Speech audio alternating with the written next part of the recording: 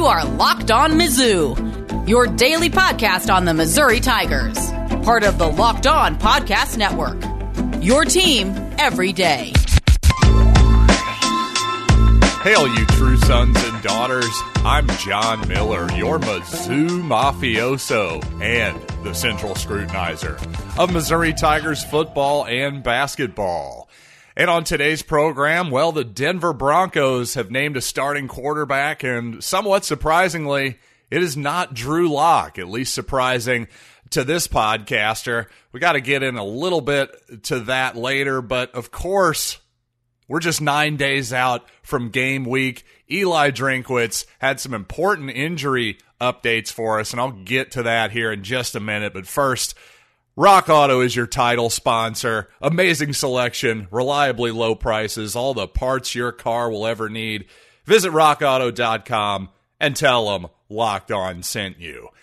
But the biggest update has got to be Tyler Badie, and of course he was held out for what we assumed was precautionary reasons. Fortunately, an MRI done on Badie showed no structural damage to his knee whatsoever. Drinkwitz said, quote, "We're just being smart." So when it comes to week one, I think we'll see Tyler Badie starting in the backfield for the Tigers. Now, on the other hand, when it comes to Mookie Cooper, the transfer receiver from Ohio State, a guy most people expected to start in the slot, well, Mookie is still not back at practice following his somewhat mysterious, at least to those of us covering the team, a mysterious lower leg injury. Yes, that was a very NHL hockey-like description of that injury by Coach Drinkwitz. But if we can just read between the lines a little bit here, just the fact that Cooper it's been nearly 2 weeks since his initial injury, still not back at practice as we sit here 9 days out from game day. I got to assume if Cooper is not practicing next week leading up to the Central Michigan game, I don't think we'll see him in week one. So we'll just have to hope and pray that he's ready by week 2 against Kentucky, perhaps week 3 Southeast Missouri State might be a better time to get the new guy's feet wet. I don't know, but that's a little bit concerning. Cooper, definitely a guy along, obviously, with Dominic Lovett. We were hoping to add a little bit more explosion to this passing game. Now, I'll be honest with all of you. At this point, I can't name a single player on the Central Michigan roster, but over this weekend and next week, I'll know plenty about the Chippewas, and it made me feel better about myself that it sounds like Eli Drinkwitz has taken much the same timeline. You know what? We haven't even dived into Central Michigan yet. Today was our last day of situational football and making sure we understand our roles and what we're trying to accomplish. Tomorrow will be the first day that we even look at Central Michigan and try to get a game plan for them and introduce them to our team. We do summer scouting and all that stuff and have a general idea of what we want to do, but after 15, 16 practices, whatever it is, we have a better identity of who we are and what the strengths of our players are and our team. And so now we've got to take what we know and see what fits. Obviously, I think, Central Michigan, Coach McElwain's got a great understanding of this league, played in the East, won the East twice, I believe, while he was at Florida, won a national championship while he was at Alabama. I know they're going to want to play really hard. They're going to want to win. They're going to have us against the world mentality. So we're going to have to bring our best stuff. But like I told our team, it's really not about them. It's really about us and being the best version that we can be and making sure we repeat the process that we can focus to be on 1-0. And whoever that opponent is, it's about how we prepare, how we study, how we play, how hard we play, what's our mindset between plays and on that play, and can we do our jobs and trust our teammates to do theirs. I'll have more specifics when we get into the press conference for CMU, but I'm not ready to discuss them just yet. Well, one thing we can say, even just a cursory glance at the line over at betonline.ag, Missouri up to minus 13.5 over the Chippewas in their opener. Obviously Missouri should win that game. This isn't as much of a nervous feeling as you had as a Missouri fan opening with Illinois for, I believe, 6 seasons there in the early to mid 2000s. But certainly Central Michigan is not a total pushover. And anytime you have a week 1 matchup against a team that can beat you, well, no matter how many points you're favored by, no matter if your money line is minus 570, as Missouri is right now, even if Central Michigan is nearly 5-1 to win the game, well, you've got to be a little bit nervous. And I think that may even be more the case because of how practices and fall camp is conducted in 2021. Yeah, I mean, I think you need games. I think you need to play to know what you have. You got to play. And this game is not without errors, and the way the way you can go about it now, you could only have 2 live scrimmages in fall camp, and so there's going to be a lot of things in that first game that make you really nervous. How do they respond to a crowd? How they respond to live tackling, how they respond to getting their bell rung, how they respond to adversity. How do you respond when the scoreboard lights up for real when you get beat, or all those things that make that first game so nerve-wracking for everybody. We tried to put them in that situation, last Saturday, wasn't quite as realistic as we wanted it to be, but we'll see. So like Drinkwitz said early in the season, I think tackling is such a big concern for really just about every team in the country early in the season because, well, now that we've learned more about, obviously, concussions, CTE, all of that stuff, the negative effects of football, quite honestly, well, it's harder to do live tackling. It's harder to simulate what actual football is really like in practice. So until those lights come on, until you actually have live tackling, like Drinkwitz said, you're not going to really know until you actually get out there on game day. But you know what? Speaking of that crowd that Drinkwitz mentioned in that previous soundbite, playing in front of those crowds, well, I think Missouri will do just fine this season as far as having big crowds for South Carolina, Texas A&M, Tennessee, and Florida. But as far as the non-conference games go, well, that's questionable. And I think Eli seemed to have some questions there too. I want to get to that as well as some more sound bites from guys like Daniel Parker and Barrett Bannister. But first, this episode is brought to you by Rock Auto.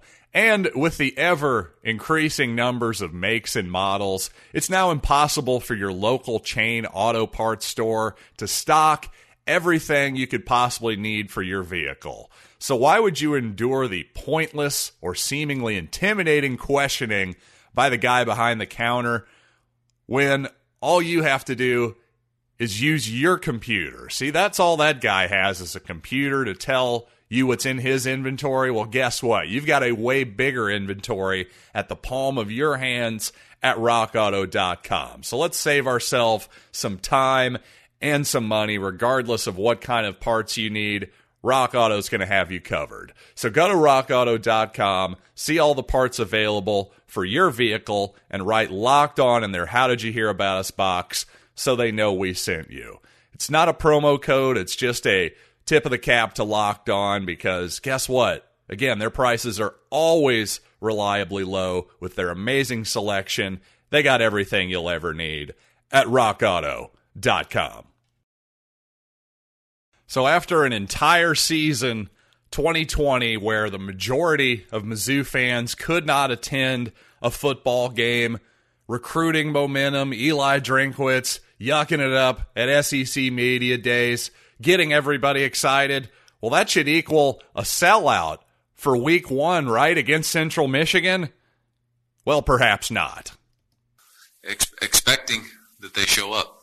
Expecting that there's a great turnout and there's excitement, and I know it's on Twitter, but we all know Twitter's not real, so we got to get fans in the stands and we got to get students in the student section. I released a promo about 1,500 tickets, student tickets still out there. We got to get those sold. We got to get students there. That's where really the energy starts on game day, and we got to get that started, and then we got to continue to sell tickets. I think I just saw where we're allowing healthcare workers in the game for free, so we need as many people in the stands rooting on our football team as we possibly can, and hopefully our team's been working really hard, and hopefully our fans see that and want to reward them by watching a good product on the field. And if they don't, then we got to continue to work to put a good product on the field so that it's, can't miss football. So again, the salesman, Eli Drinkwitz, doing a nice job of walking that line, encouraging fans to show up, but at the same time, putting the onus on his football team to put a great product out on the field. From my perspective, the Central Michigan opener, it's on Labor Day weekend. It's going to be a really, really hot game, as I've mentioned many times in my sweat block reads the last couple weeks. So if there isn't a technical sellout in the first game, perhaps the stands aren't 100% filled, well, I can't totally blame the casuals, I got to be honest. But the most disappointing part of that soundbite to me is that there are 1,500 student tickets still available. Now, if Missouri has another really good football season, let's say they go 8-4 this season. If they have that problem again next season, I'm not really sure what to do at a certain point. I'm starting to wonder if just sports in general, certainly we've seen this with basketball. Basketball is almost a non-event for Mizzou students these days. I hope football, obviously football is a bigger event. You tailgate, there's more people, all that stuff. But just relatively speaking, even going back to my days in college, the Brad Smith era, pre-Chase Daniel, essentially, those were good years for Missouri football. They weren't the halcyon days necessarily. But even then, it just seems like with a similar level of excitement and production, you compare like sort of the early Pinkel era that I was a part of in college to the current Drinkwitz era. It's not like there's that much of a difference in the quality of football so far, but there sure does seem to be a big difference in the excitement for students actually wanting to go to the games. Now, frankly, is there more stuff to do now than there was 15, 20 years ago for people on campus? I suppose so. If stuff to do means staring into your phone all day or watching the next show on Netflix, then I guess that's stuff to do. But at a certain point, you do want to leave your dorm, right? So, Mizzou students, leave your dorm. Put the phone down. Go out and enjoy a football game. I promise, even if Missouri doesn't go 12-0 this season, it's going to be a fun time. You're going to create memories. Just do it. Just trust me. I've had the experience. You need to have it too. And quickly on Drew Lock and the Denver Broncos quarterback situation, a lot of people probably assumed, and probably rightfully so, that this might be Drew Lock's last chance to be an NFL starting quarterback. Now, that might sound a little dramatic, but this league does stand for not for long. And each and every year, newer, cheaper quarterback prospects that haven't failed in any way come into the league. And yes, the new car smell, that's a real thing. But Drew Lock now entering his third season in the NFL, well, it's probably time to go or get off the pot, as they say. But you could say the same thing about Vic Fangio, the Broncos head coach, and that's where, if I'm a Broncos fan, I'm a little worried. Because, sure, maybe for this season, you could argue that Teddy Bridgewater, certainly a better game manager, less likely to turn the ball over than Drew Lock, but Drew Lock also has a lot higher upside than Teddy Bridgewater, at least in theory. I mean, Lock has all the arm talent you could possibly want. But Teddy Bridgewater is a solid veteran player. The thing is, though, there's a certain ceiling with Teddy Bridgewater. Again, in theory, there could be more with Drew Lock. And to me, if I'm a Broncos fan, I want to give him one more season to see if it's there or not. Because we've heard positive things about Drew in the offseason. Again, how that actually looks on game day could be a totally different thing.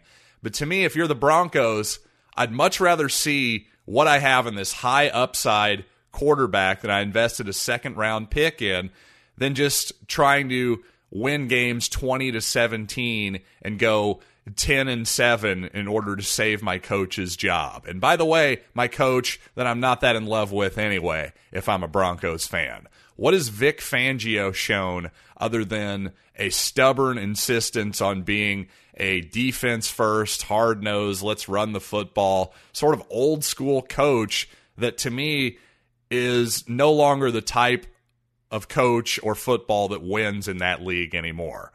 See, to me, Fangio has every bit as much to prove as Drew Lock. So you know what he's going to do? He's going to say, the heck with it. I'm going to go with the safer guy, despite what might be better, in my opinion, for the future of the Broncos franchise. And before we get to Barrett Bannister and Daniel Parker Jr., well, I got to tell you more about BetOnline, which has just a tremendous amount of great deals for all of you out there, including the web's biggest $500,000 NFL mega contest and Earth's largest $200,000 NFL Survivor contest. Open now at BetOnline. Head to the website right now, sign up today, and receive your 100% welcome bonus when you use the promo code LOCKEDON. And be sure to take advantage of their opening day super promo. Make a bet on the Thursday, September 9th season opener between Tampa Bay and Dallas.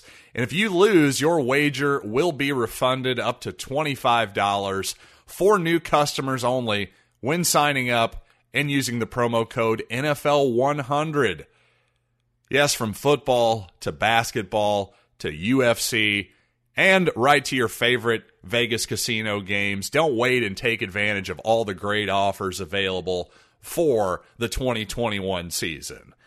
At BetOnline, your online sportsbook experts. Another indication that Mookie Cooper's availability for week 1 and perhaps longer is in doubt is that Chance Looper has been moved inside to the slot ever since Mookie Cooper was injured.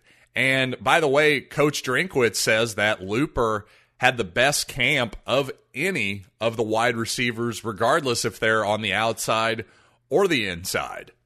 Now, Looper only had one catch last season, but it was a big one, a 66-yard gain that set up a touchdown, a key touchdown, in fact, in that big LSU win last October.